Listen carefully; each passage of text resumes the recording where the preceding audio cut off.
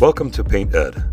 PCA provides painting contractors with connections they need to grow their business. To find out more and to become a member, visit pcapainted.org. Find more great content like this on PCA Overdrive. A subscription to the platform is included with membership. For all of you non-members out there, sign up for a free trial. PCA Overdrive is available on the App Store and Google Play. This episode is brought to you by Bear and Federated Insurance. Welcome to PaintED. My name is Torlando. I am your host. So good to be here today. It's actually been a little while since I've had recorded a show. I try to keep a good backlog for you guys so that we have a consistent stream of episodes coming out. But it's been a little bit of time between my last batch, so I am glad to be back in the saddle.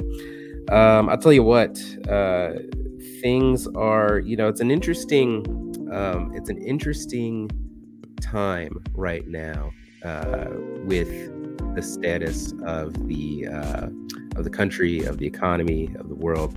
I've been hearing that some people are having some slowness. Some people are experiencing some slowness. Others are not. I think it's a little bit dependent on your microeconomy. Nothing at this point to be worried about. I looked at the service provider index today. It's sitting strong at about 50.3%. Not that that means anything to anybody, but that's a positive thing. That's a positive thing. What it means is that people are still renovating. That's what it means. And in fact, I was reading an article this morning about the real estate market, and here's kind of what's happening. While the number of offers on houses has dropped, people are having less of an appetite for buying a fixer-upper. What that means is that they don't want to buy a house that isn't ready to move in. And so when you're talking to your realtors, when you're talking to the home sellers, they're going to have to do a little bit more work to get their house ready for the market, or else it might sit on the market for more than 30 days.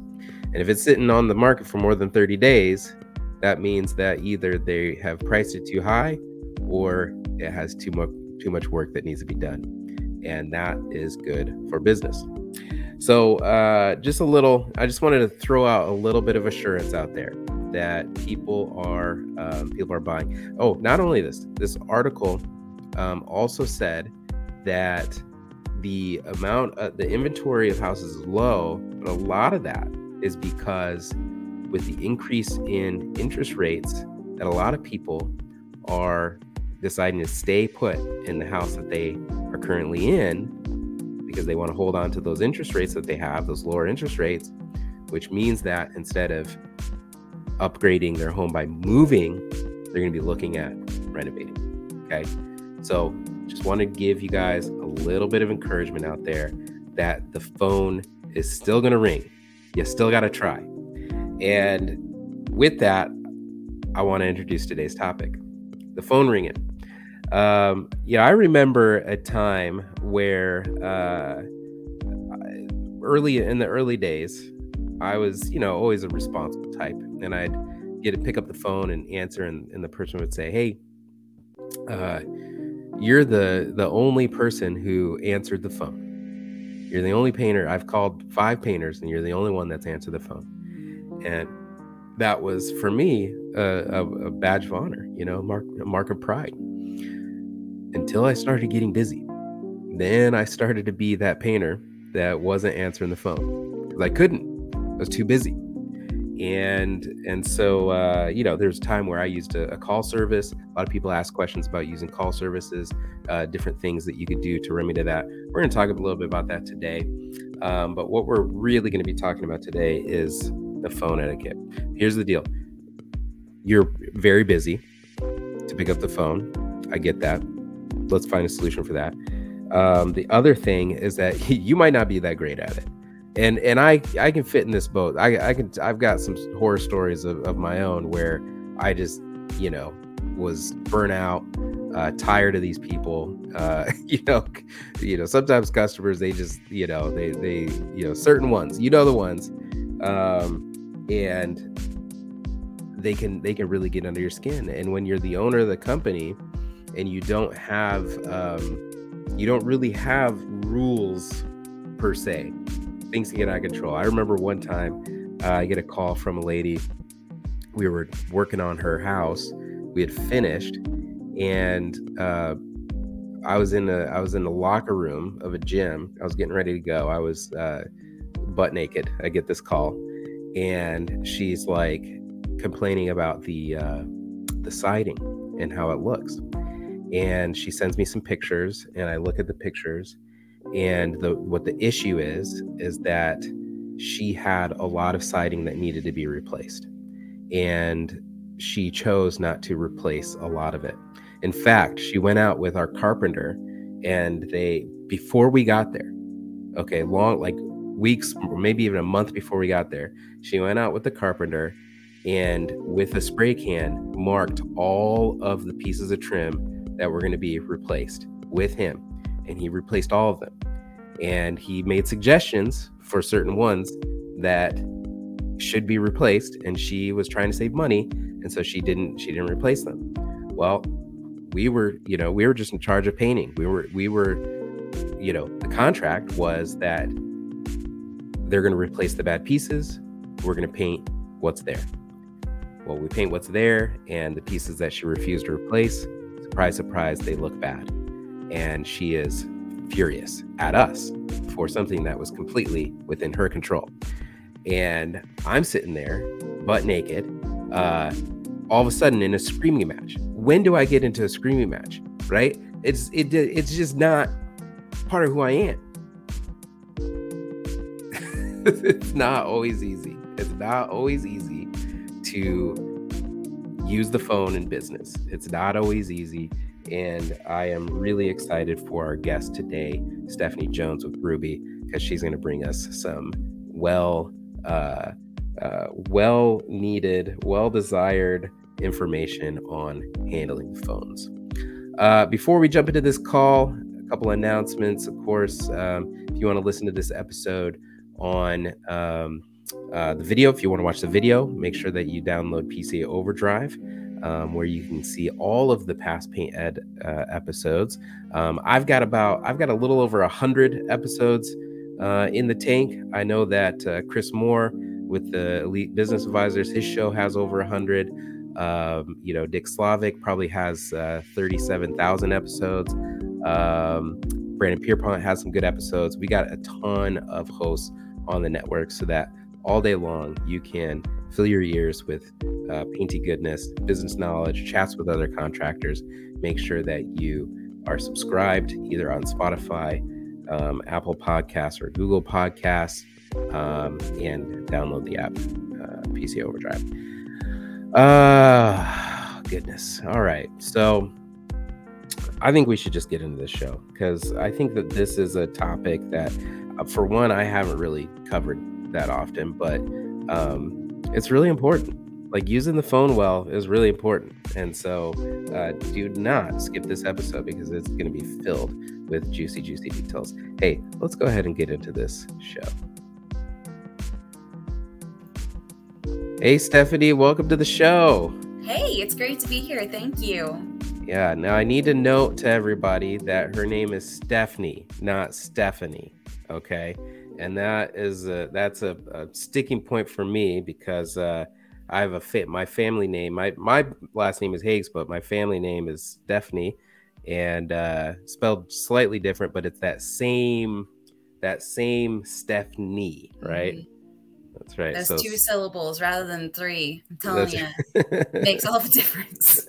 I bet growing up in elementary school, taking attendance, it was nightmare. You know what? I kind of just roll with the punches. And if they call me Stephanie, I'm like, sure. Sure. Yeah, that's good. That's good. Okay, so Stephanie, you've been with Ruby for a little while. Tell us a little bit about your area of Mhm. expertise and your background, and then we'll kind of jump into the meat of the show here. Yeah, and my background is kind of an odd story, honestly. It would be 7 years ago that I was in veterinary school. And Oh. yeah, I know it's a weird story, I'm telling you. And a semester through that, I discovered before my debt accrued too highly Mm, that this just wasn't the path that I wanted to move forward sure. with. So I moved from Columbia, Missouri to Kansas City, Missouri area, and I started working with a small startup. And I will never forget, and this is one reason I love working with small businesses. When my boss hired me, he said, "This is a startup. You may not have a job tomorrow unless you do a good job. And like the work you put in is determining the success of my company." And I'm like, okay, this is legit. So Yeah. started working with them. It was a chat company, a live chat company, and we worked mainly on orthodontic websites. And then our COO joined us, and he was from the home service industry. Mm, And that's kind of where I started to sink my teeth into this industry and really start to understand it. My role at the company, I was our very first chat specialist. We mm-hmm. exclusively source our team out of the United States. So no one overseas answering. It's always someone like me. And I had to be the one to create our scripting so that the conversations were succinct. I got the information that was required by every single company, the intake information, and I also set a good first example for that company. So Mm-hmm. I created that outline, and then I created our call connecting department. So during business hours, if I sourced a lead for a company from their website, I would call that lead. I would ask them if they were available Mm, for a call, and then I would immediately call them, get them on the phone, and transfer them over to the company. And right around 3 years into that operation, we grew from 3 employees to 150. And then Ruby came along. Now, Ruby mm-hmm. offers live virtual receptionist services. So the live chat side of the organization really just paired well with those services. Got it. I like to think that, if you're doing web development work, you're driving leads to your website through pay-per-click campaigns. The chat feature is great for lead generation, and the phone is great for lead conversion. So Mm-hmm. it's kind of a beautiful marriage. And I've been with them ever since and been working in the home service industry for over 6 years now. Very nice, very nice. So for those listeners who are consistently worried about the back office and reception. Mhm. Stephanie has been in this space for 6 years and working with tons of companies on it. By the way, Ruby is an industry partner. Um, but what we're going to talk about today is really on the side of customer engagement.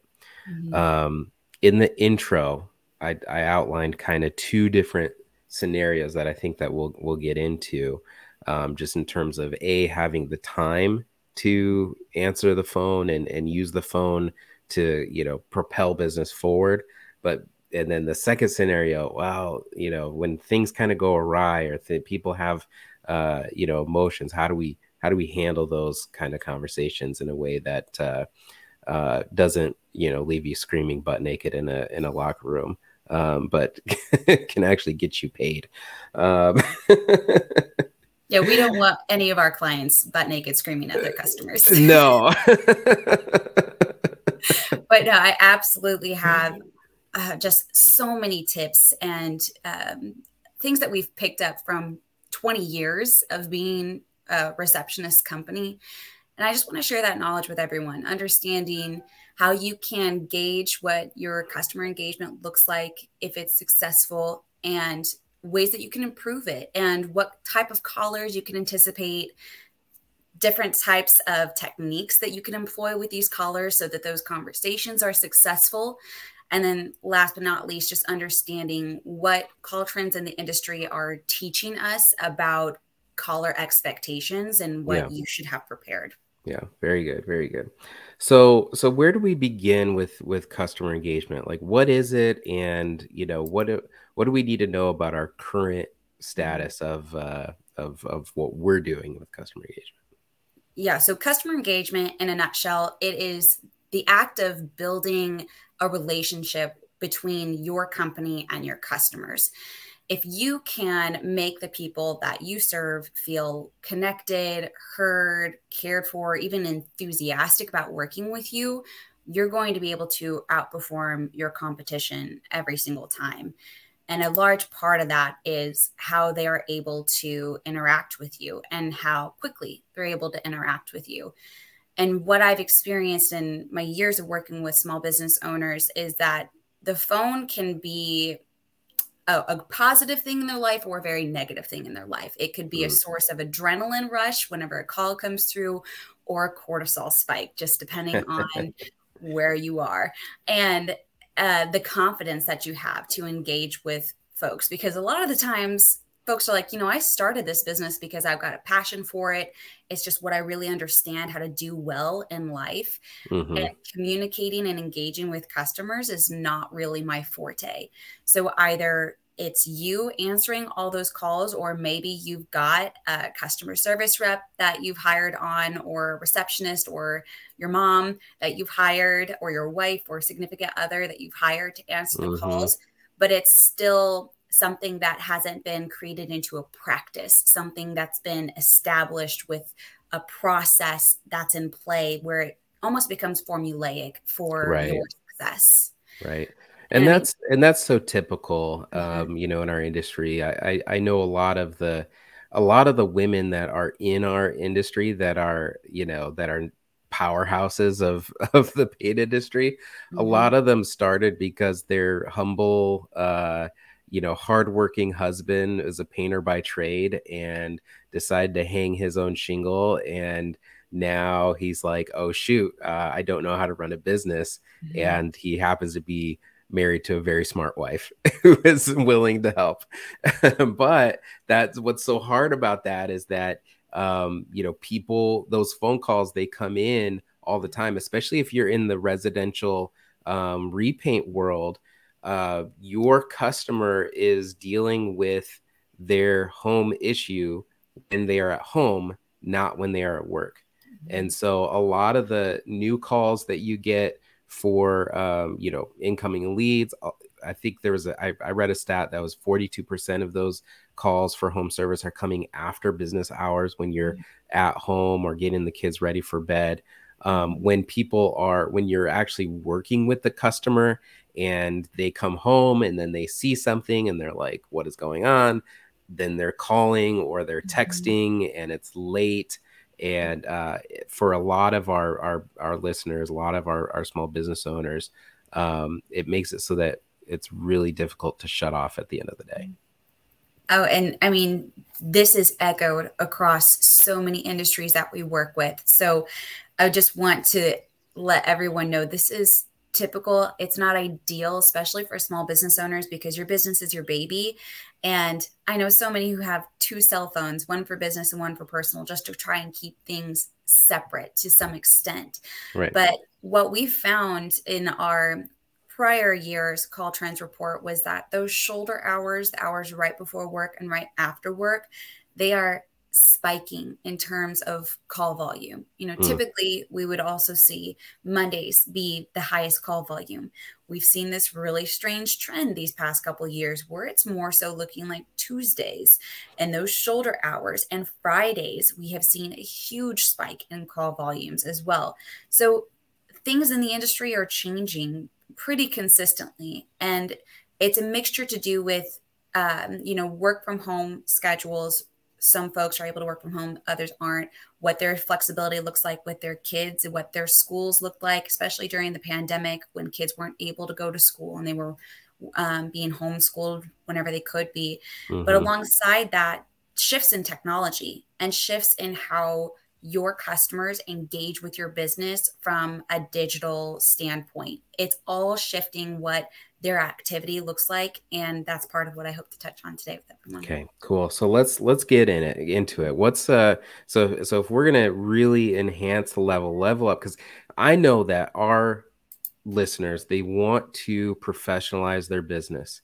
They want to take things to the next level. Some of our listeners, it's just them and a couple helpers, and they're answering phone while they're on a ladder We've got other listeners who they're a little bit more established. They've got people in the field. They're running between estimates. Some of them have estimators already, trying to figure out the call volume. I have a friend who recently, they're actually seeing a decline in sales, and to the degree that layoffs came. And so, he had a very talented and reliable office manager. Now he's handling all that stuff on his own. So we've got people who are in a current, a lot of different states that I think are going to be loving this conversation, just to figure out how to handle those calls. Where do we begin?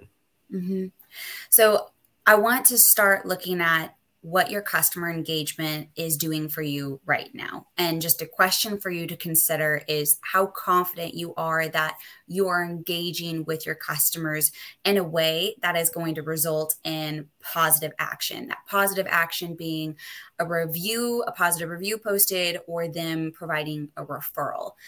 And I know whenever I talk about phone calls, eyes can sometimes glaze over, but there's a lot of importance on it. 92% of calls represent opportunities.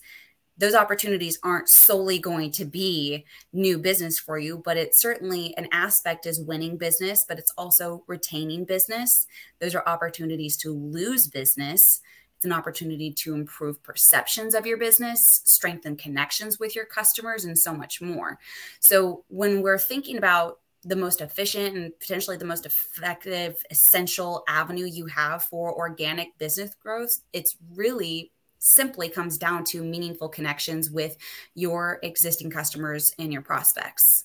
And if you really want to start paying attention to customer engagement and how you can improve that, you want to look at your customer interactions and what those touch points are. So that could be the usability of your website, especially on mobile. It could be your ads, how well they're performing. Of course, how phone call conversations are going, how follow-up conversations are going. So when you're looking at your customer engagement strategy, it's going to be a different answer for most every single business in terms of how exactly you measure customer engagement and how successful or unsuccessful it is. But there are ways to track this, and I'd love to share a few ideas. Yeah, absolutely. What do you got? So for anyone who might be active on social media, which I know is not a very, very popular topic of conversation, but it is a beast that we do need to address. If you do have social media accounts, be as active as possible and monitor how much engagement you're getting there. And bear in mind, this is not a judgment zone. This is purely from an analytical standpoint, looking at how many mentions you're getting on social media. If you have your own newsletter, analyze how many email open and response rates you get. If you conduct feedback surveys, monitor those surveys and actually try to process that information that's given back to you by your customers. Monitor your call metrics to the best of your ability. For a lot of small businesses, you might not have any robust system in place, but even understanding how many calls you're getting on average each month, each day, and more intricate metrics for your website, things like churn rates or your click-through rates on your ads or on your website.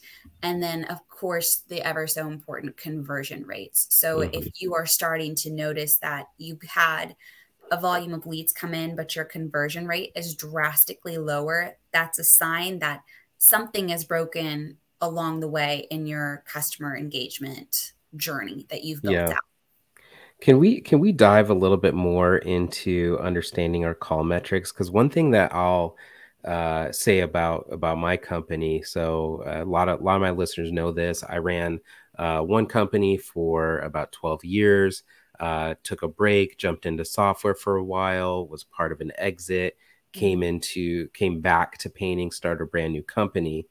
That's been an exciting journey, but if anybody has ever wondered what it would be like to start over from day one, I could tell you that you don't start on day one, you don't start where you were at on day, whatever 12 times 365 is. So, it is that initial grind at the beginning. What I've noticed for us this time around is that there is a clear difference in where these leads are coming from. So fewer online lead submission forms, a lot more texting, a lot more calls. It's almost all calls and text on my part. So I think that a lot of those things are, that you mentioned, the social media, the emails, all those things. I think that those are uh, very important to monitor, very important to have on your radar. Obviously, in this conversation, we don't get a lot of people talking about call metrics, and so I want to know, how do I set this up? How do I evaluate what is currently happening in the business? Because calls are actually kind of difficult to monitor, I think. At least I haven't figured out a way to do this in a way that's efficient or consistent or anything like that. So walk me through how we can set up a little bit of call metric tracking in our company. Well, depending on the technology that you've got at your fingertips, I can provide some broad view of what you should be paying attention to. And essentially, it's listening to your squeaky wheels. So in your particular example, talking about how you've seen fewer leads coming from digital strategies and more so coming through text messages and calls, sounds like you might be having a lot of success with referrals coming through, but not necessarily anything that might be coming from paid attribution channels like pay-per-click campaigns. And we do get chat. I'll tell you that we do get chat as well. Well, that's good. That's a sign that leads are coming to your website. So that's a very good sign. So I think no matter what is understanding how leads have found you. Part of that intake should absolutely be asking them how they heard about you, what made them call you that day. Because then you can start to gain an understanding. Are my paid channels working for me? Again, if you don't have any technology in place that's going to be tracking specific tracking numbers, those DID lines that you might be using, it's very important to understand where those leads are coming from because you want to duplicate that as much as possible. Obviously, referrals remain the number one avenue for lead generation in most sub-industries within the home service industry. But if you can make your money work smarter for you and not harder, if you can understand, hey, these particular campaigns work very well. This campaign I did before did not do well. Understanding what that looks like. And that could involve working with a specific vendor. So if you've got someone that is helping you with your pay-per-click campaigns or with your SEO strategy, sitting down and setting expectations with them that you do intend to understand the metrics. You do intend to understand what the click-through rate means. What does this mean for my business? Why is this a valuable metric? Can you follow up with me monthly and let me know how this is performing and if it's good, bad, or we need to reevaluate? Similar to most anything, you're running your own business, but that SEO company, that ad company, that social media company, they're also running a business and you can set those expectations with them. And whenever you're specifically looking at your call metrics, understanding where those leads are coming from, and then are they converting? What stage are they getting to? So if you have leads calling in, they have one call and you call back and they don't answer, or they say, I've already moved on to another option, you need to be cataloging that information. How many leads have converted, how many leads failed to convert, and where along that journey they failed to convert. If you are consistently stumbling just as you are about to set that booking appointment, ask for feedback. Reach out to those leads and say, hey, I want to do better. I want to know why I lost your business. It could be as simple as, you know what? I had a question at 9 p.m. at night, really random. I tried calling, no one answered. It was kind of urgent, so I decided to call someone else and they answered. So I went with them. Mm. Well, there is a squeaky wheel, something for you to add that you are recognizing is causing you to fumble the bag. Yeah. And it could be something else entirely. It could be like, I called and I didn't have the best caller experience, and they might be very candid with you. And something that we're going to touch on in a little bit are the types of callers that you get. And those people who call or who vent to you, or they are frustrated callers, they are honestly some of the best people that you can talk to because they are showing you what needs to be improved. Yeah. It's a hard conversation to have. And a lot of the times it might be easy to feel a little bit defensive because you're like, I've been working on improving this. And that's where you can start to explore options. If you're not having success in engaging with these callers consistently, explore your options. Figure out if there are vendors who are able to help you, or if you've got people in your network that have advice for you on what they've done to improve that specific hurdle that they faced before. Yeah, absolutely. What this is, reminding me of is how often I think that a lot of the tech platforms that we use, they set us up to have uh, kind of an undue reliance on pure numbers. Yeah. A lot of times, the metrics that are set up aren't. A lot of times they're just not set up correctly, so they're not always accurate. A lot of times, small business owners, especially in the painting world, I mean, let's face it, we are painters first, most of us, and Mhm. business owners second. And we're trying to make that leap from business owner to or from painter to business owner, and we don't always have that foundational understanding of what these numbers Mhm. mean. Mhm. What call metrics do is they replace a quantitative measure for a qualitative measure. Mhm. We can call and talk to the customer. We can ask for their open and honest feedback. We can take notes on that. We can evaluate those things from a human perspective. Mhm. And a lot of times, I think, especially for those who are have been in business for less than 10 years, who don't have a business background, a lot of those qualitative call based conversations are really what's missing in terms of getting Mhm. open and honest feedback about what needs to change in your business to move the ball forward. And I would honestly say that for companies is the size of Ruby. A Mhm. lot of times people, businesses that size are relying too much on Excel and not enough on a handwritten note from a conversation. Yeah, we have something that we call wowism at Ruby. We have a lot of little cutesy phrases. It's Sure. just a part of who we are. But with wowism, it's actually listening to our customers. So we've got our customer happiness managers who basically ensure our customers are happy. If we're on the phone with one of them and we're just checking in, making sure they're satisfied with the service, and like, oh yeah, it's good. It's a little chilly here, but other than that, it's great.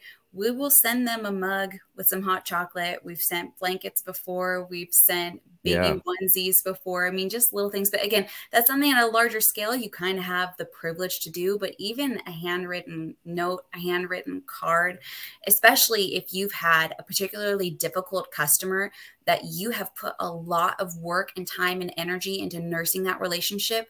And at the end of the job, they're extremely satisfied. You don't just want to say, all right, I'm so glad I was able to meet those needs. Let's move on. Right. You need to continue that relationship building. Write them a handwritten card or say, hey, I really valued the time we had together. I learned a lot. Can I set up a call with you? And it's something called a customer call interview, basically, where you're Hmm. calling your customer and you are asking for genuine feedback after you've already performed the service. And you've had a learning curve with them potentially. Those frustrated customers that you've worked with can turn into your biggest advocates because they've seen your growth. Yeah. So if you continue to put in that people centric aspect, I mean, what we have found in our own research is if you focus on a customer experience first, on average, you are 60% more profitable. Now, the hiccup comes in when we ran some research and we pulled some data. 75% of organizations believe they're customer centric, but only 30% of customers agreed with that.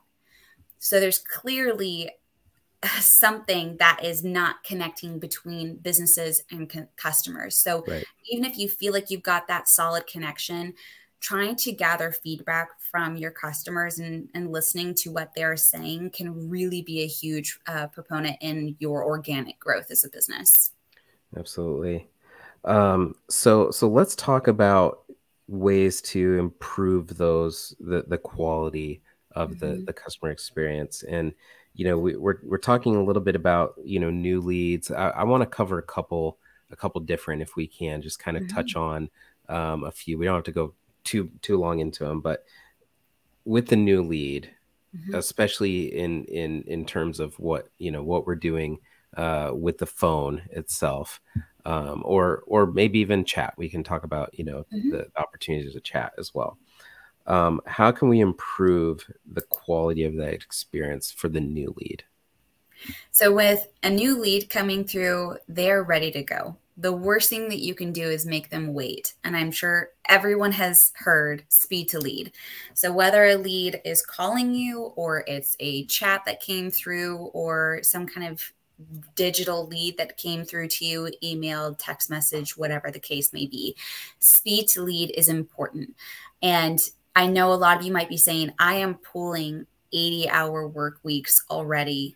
The idea of picking up my phone at 9 p.m. does not appeal to me. We will talk about options that are available to you because there are services like Ruby that can help. But right now, let's just focus on what that experience should look like for the customer. So the customer first needs to be able to find you in order for that lead to be generated. So make sure you're doing all the work that you possibly can to get your business visible to your ideal audience, your demographic, especially geographically, making sure that it's just easy for them to find you and easy for them to contact you. On your website, that click to call phone number, the chat feature, a form that they can fill out. If they're able to schedule through a scheduling link on your website, all the better. Whatever makes that engagement journey at the discovery part of the journey easy, that's what you want to get set up. And then you need to make it easy for them to engage with you.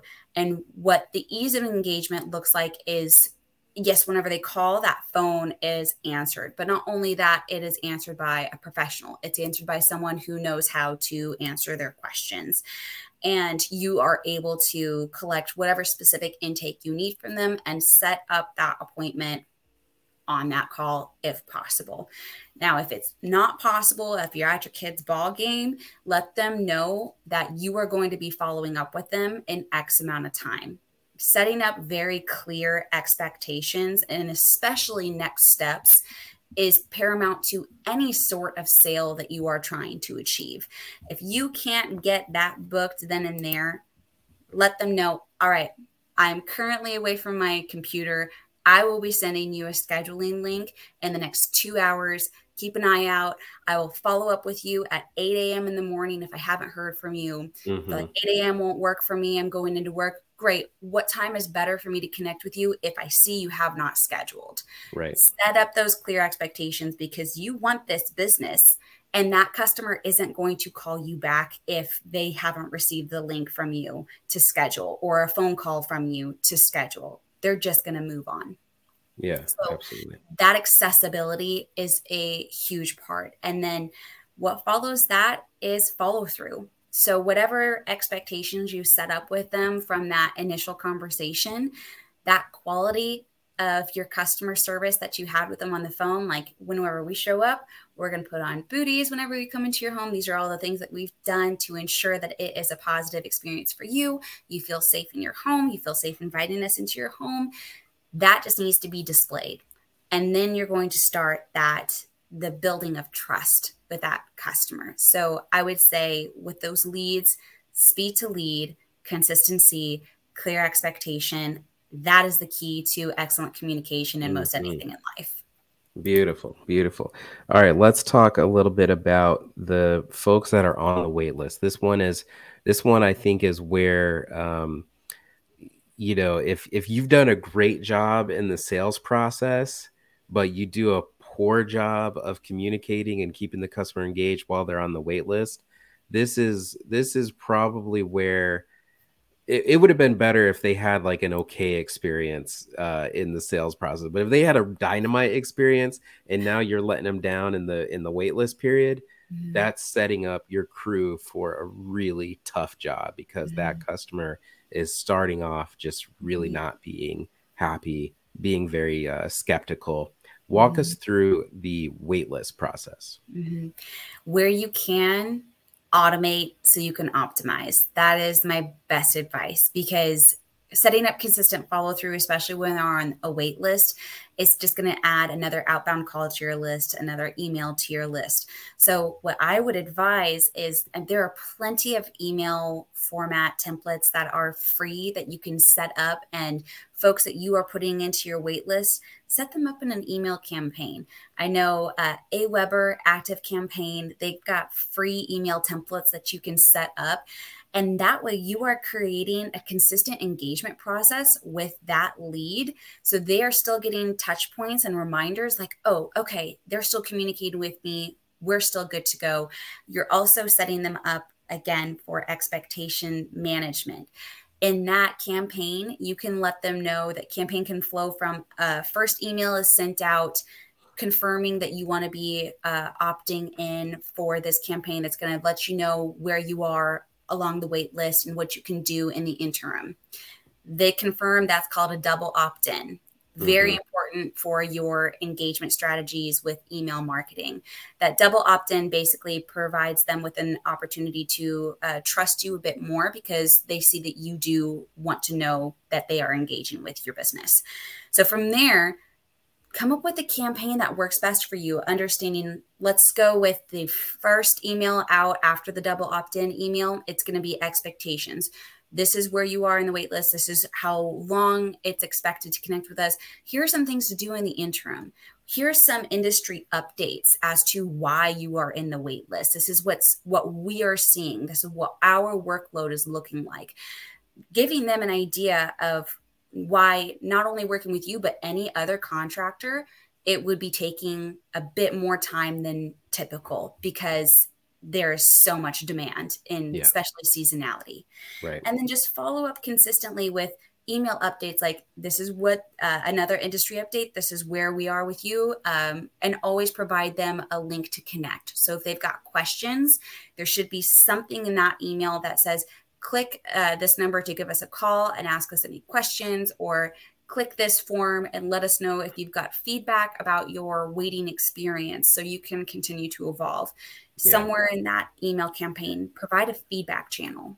Yeah, yeah, I like the idea of that quick feedback, because, I think people know when they're in an automated, campaign Yes. sequence. There's a kind of a genericness to it that, Mhm. is hard to, it's hard to hide that. It's hard to mask Mhm. that. What I like is this idea of like, yeah, okay, put a little, button in the email for, Mhm. chat now or Mhm. something like that. That's pretty useful. I also, I think that I use automation. I definitely use automation. I think that is important, especially when it's something that I know that I just can't, like, I don't have the bandwidth to do. But I'm Mhm. also for not automating everything, Mhm. because I Yes. think if That everything is authenticity. automated, if Yes. everything that you write is generated by an AI, Mhm. you said it. Mhm. Authenticity is the word, and Mhm. I put a premium on that just because it's a value of my company. It's one of our core Mhm. values, to be fearlessly authentic. That Mhm. we talk about that all the time, and so there is an element for us about, does this have to be automated? Can we Mhm. just put it on our schedule and make it part of our work week? Mhm. And so for me, a pretty low lift, and I recommend this to my listeners. We do it in our company every other Friday. Anybody who sells has it on as an agenda item, as a task list to just send out status update to all of their customers. That is not a huge lift. It's only twice a month, and it's, you know, depending on your backlog and the time of the year, it's really not that many emails. And it's personal, and they know, you know, and it's also up to date, because the being on the most worrisome part of being on a wait list is the fact that this company that you don't know very well has your money and they haven't showed up yet to work. Yep. That's Yep. that's the scariest part. And we have to empathize with that fact. We have to empathize with the fact that they're holding on to potentially thousands of dollars in down payment money, and they have no clear start date, because we can't give them a start date because the weather could jack our schedule and we'd be wrong. Now with like, you know, post COVID, if anybody gets sick, they're home. They're not coming into work. Period. Nobody's working sick anymore. So the schedule gets moved around. That's just part of business. But filling your customers in, helping them know, hey, we have not forgotten about you. This is the update. This is the best that we could do. It's going to be the second half of July. That's the best I can tell you. I'm going to update you again in 2 weeks. That makes a huge difference in customer engagement.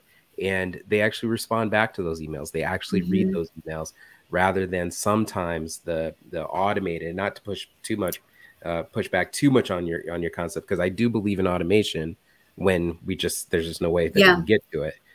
But to a degree, sometimes we do have to be a real human being that is actually engaging with customers. And I think even whenever you do consider automation, whatever your messaging is, it needs to be unique to your business, to what you were saying. It needs to feel authentic to what they would hear from you if they were to hop on a quick call.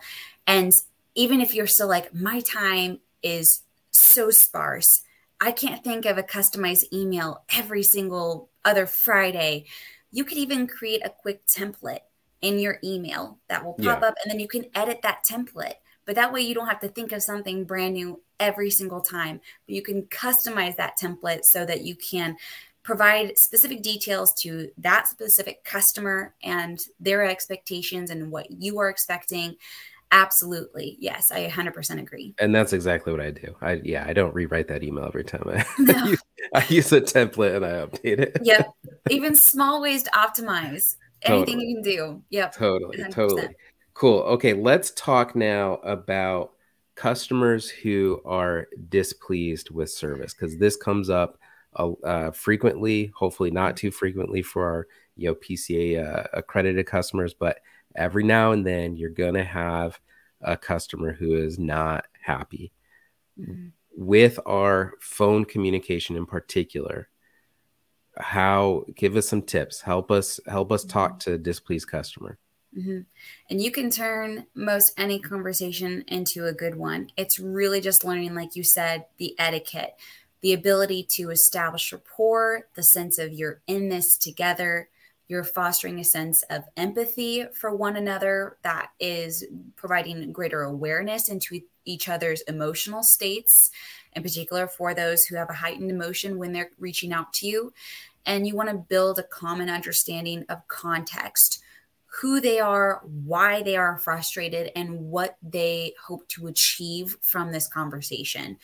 When you are engaging with a frustrated caller, there's a few different types of caller or a chat, if it's virtual, that you might be communicating with. It could be someone who is an intimidator.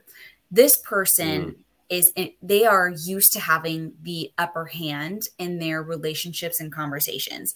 And they believe if they can boss you around, they will get what they want. It could be a deal, a freebie, or something else. Their Lawyers. key, exactly. I didn't say that. Their key behavior is going to try to convince you that they know your business better than you do. So your strategy here is to identify the customer for who they are to yourself. Just to be like, you're an intimidator. No, not that direct, but you want to remain calm and hold your ground. In a call or a conversation like this, you are going to be your own best advocate. And when someone is displaying bullying behavior, just give yourself that internal pep talk. This person is trying to intimidate me. Let's turn this around. And this is where you can start to practice active listening, but back it up with a bit of, firm candor. You could say something like, thank you for expressing your thoughts about XYZ issue or service or wait time. I hear your frustration. You want to be clear about what you can and you can't do for them. That honesty is going to cultivate respect. And if it doesn't, you can walk away from that conversation knowing that you held your ground. Yeah. Now, there's also the venter. So someone who's frustrated, they're calling to complain about something that specifically relates to the company. And you enter the conversation, they already have some kind of negative bias. They're already expecting to be let down, to experience something worse. And they're just looking for more reasons to be frustrated. I have been this person before. Hate to admit it, but I have. Sure. But unlike the intimidator, they don't want to control you. Their anger is coming from a very genuine place. So in this circumstance, it is best to understand the why behind the anger, reflect, validate where it makes sense, and show that you empathize with them, because anger is a human emotion that's very natural. We've all felt it. See it for what it is. Yeah. And take that frustration from the venter seriously, but not personally. Right. Because those angry customers, they're providing you with business opportunity. Like I said earlier, they're fantastic at identifying pain points in your business, in the product journey, and whatever the journey is. And if you really see it as that, you can listen and make your business even better. I recommend, if they're just kind of going on a little rampage, interrupt with an expression of gratitude, because that alone can reset the tone. Something like, hey, I really appreciate you taking the time to bring this issue to my attention. Or, I'm so sorry to interrupt. I am grateful you are willing to share this frustration with me rather than just taking it online. I want to help problem solve with you. And then just continue with some reflective listening. Things like, so what I heard you say is blah, blah, blah. If I understand you correctly, you were telling me that this is where the frustration is stemming from.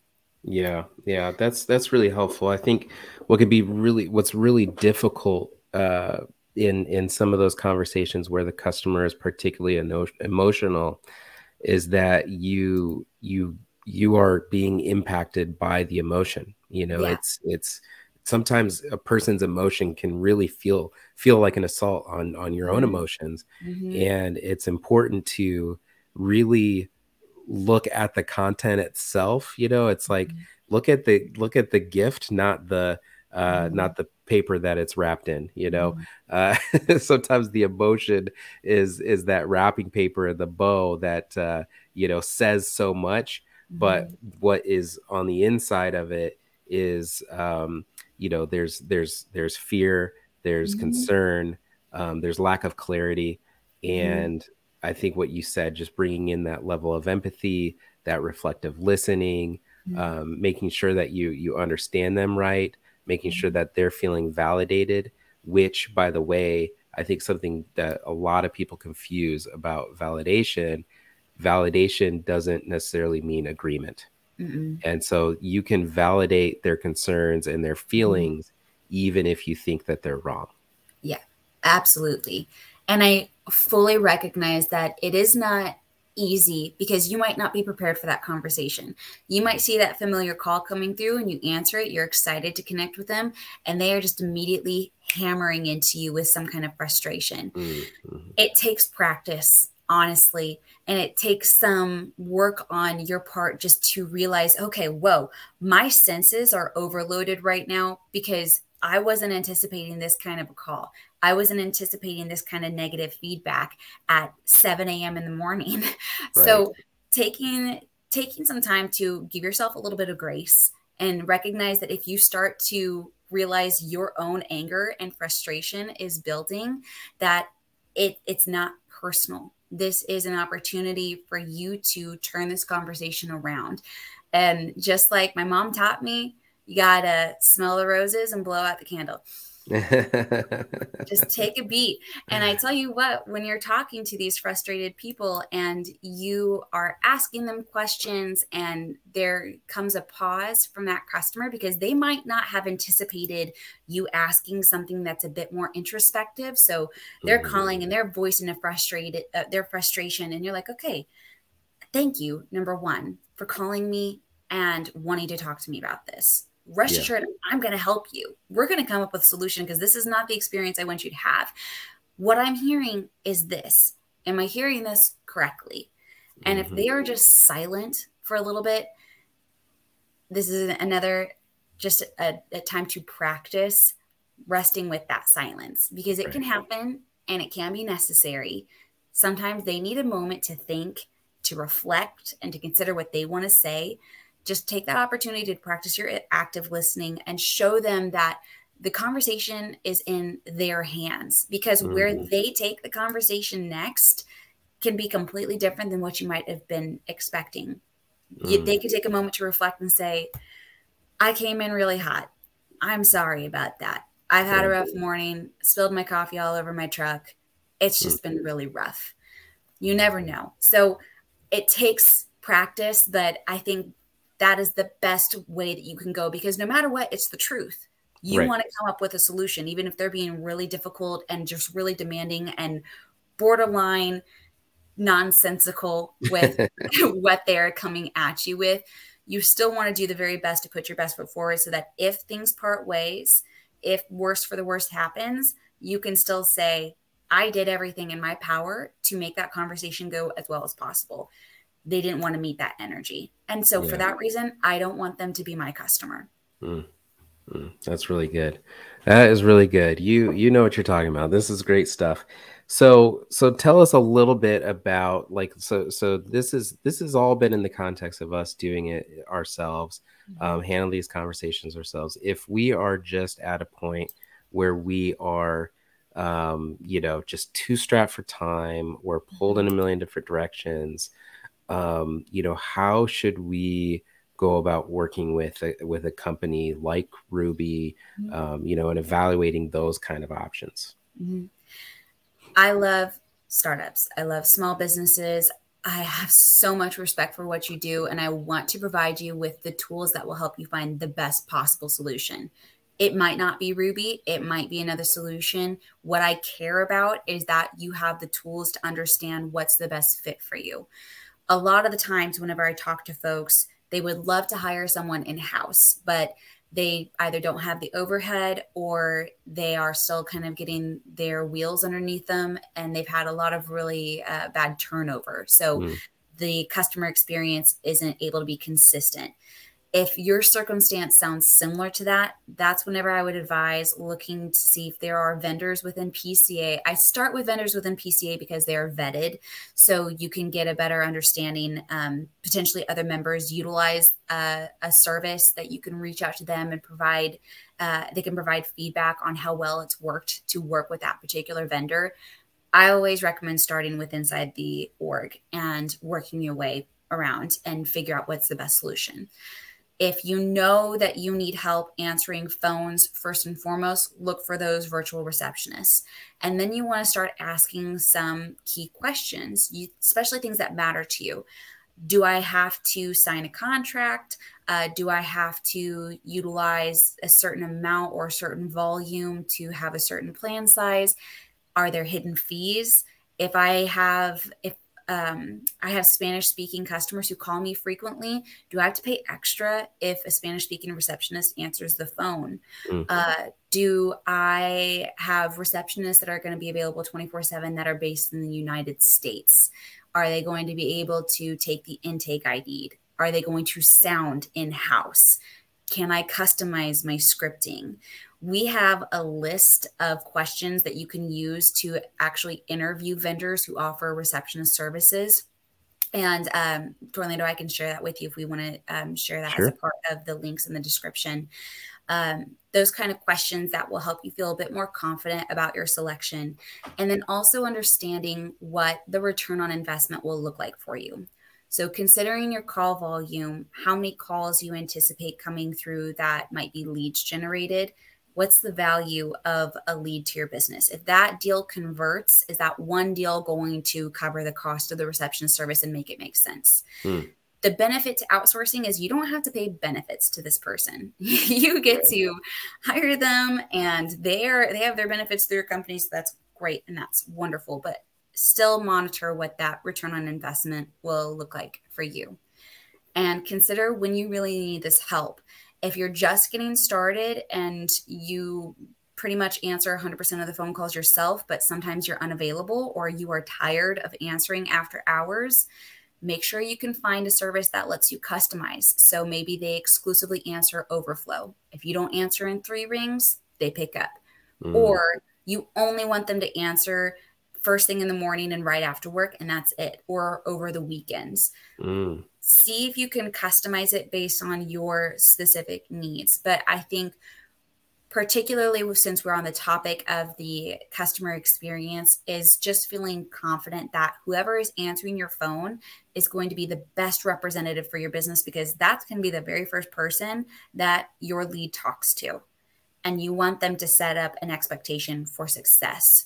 So understanding what their training is like with their receptionists, how they're different, why they're special, and honestly, just get an understanding of what they will be able to provide to your callers that you wouldn't get from an answering service or any other service you might be interested in connecting with. Wonderful. That's great. That was really good. That was really helpful, is what I'm saying. So tell us a little bit about Ruby. I'm assuming that, some of those positive qualities are the things that Ruby's going to excel at. Tell us a little bit how we can get connected with you guys. Yeah.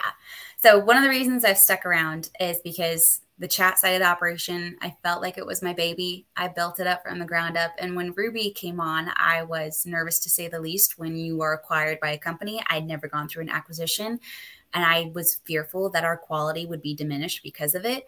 And it hasn't. They've improved upon our quality. And honestly, the way that they treat us is very reflective of how we treat your callers. They treat us extremely well as employees. So I think that that's just part of the foundations for success as a business. If your employees are happy, they're going to have better engagements with your customers. So with Ruby, we've been answering phones for the past 20 years.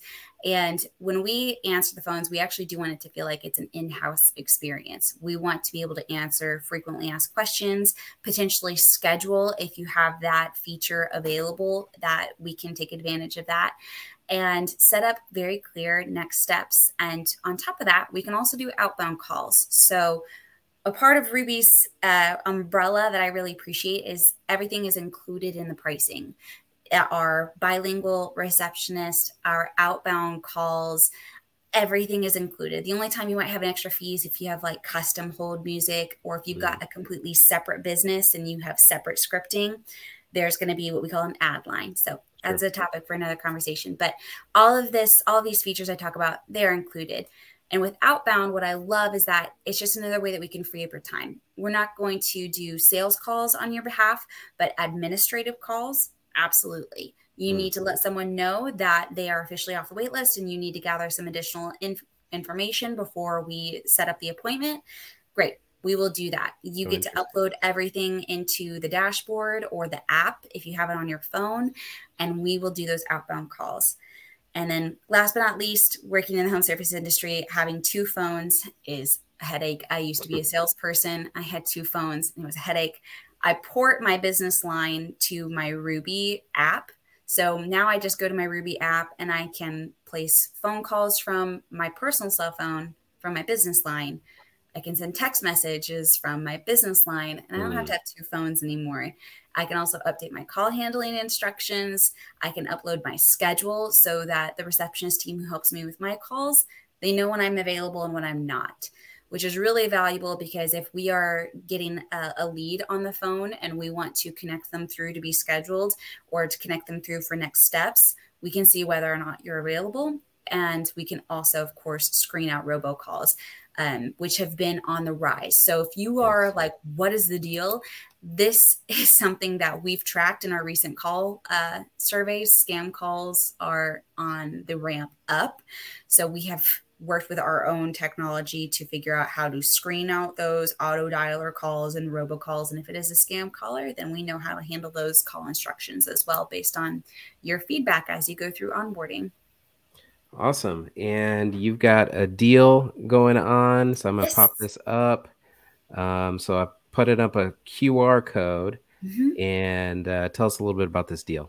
Yes. So you will get $50 off of your first 3 months. So that's $50 off the first, second, and third month. Whenever you select a receptionist plan of 100 minutes or more, whenever you contact our team, we will talk to you about what your call volume looks like and what minutes look like for you. That's a very common question that we get.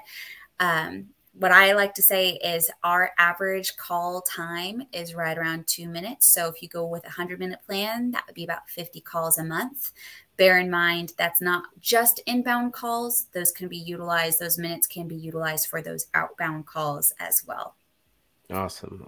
And we'll have the link available in the show description. Stephanie, this has been a great conversation. I feel very enlightened about this process. And yes, you definitely have put customer engagement, especially with calls, on my mind. So I appreciate you, and I'll be checking out Ruby. Thanks for being on the show. Thank you so much for having me. Have a great day, everyone. There we have it. Ruby, Stephanie Jones, chit-chatting about chit-chatting. That was really good. I was really into that conversation. Picked up I wrote down a lot of good notes. And I encourage you to go back and listen to this. In our business in particular, the phone is it's a really powerful tool, and I think that if we are not considering ways to improve upon our phone etiquette, and I'll tell you what, I mean, we've got listeners of this show that I know what you're doing. When you answer the phone, you're just like, hello, and that's your idea of answering the phone for your business. That doesn't work, folks. We got to professionalize. For those of you who have who have been doing this for a little while, and you've got a little bit more sophistication on your side, what I could tell you is that in the years past, when I've used an answering service, especially the good ones, I've gone through at least one before I found one that was decent. And there is a difference. There is a difference. When you find a good one, they do have that in-house quality feel. I know a lot of people get nervous about a call answering service, a receptionist service, because they want that in-house quality feel. There are companies who can do that. And it sounds like Ruby is one of them. So I appreciate them as an industry partner.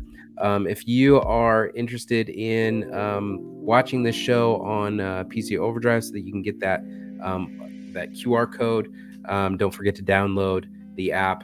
It's $5.99 a month with for non-members, free with your PCA membership. Man, it's great to be a painter. So glad to have you on the show. Have you guys listening. Thanks to Ruby. Thanks to the PCA for producing. Until next time, my name is Torlando. Thank you for listening to PaintED.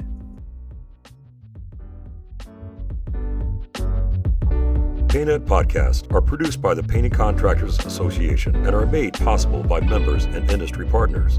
To find out more about upcoming education opportunities or for more information about joining PCA, visit pcapainted.org.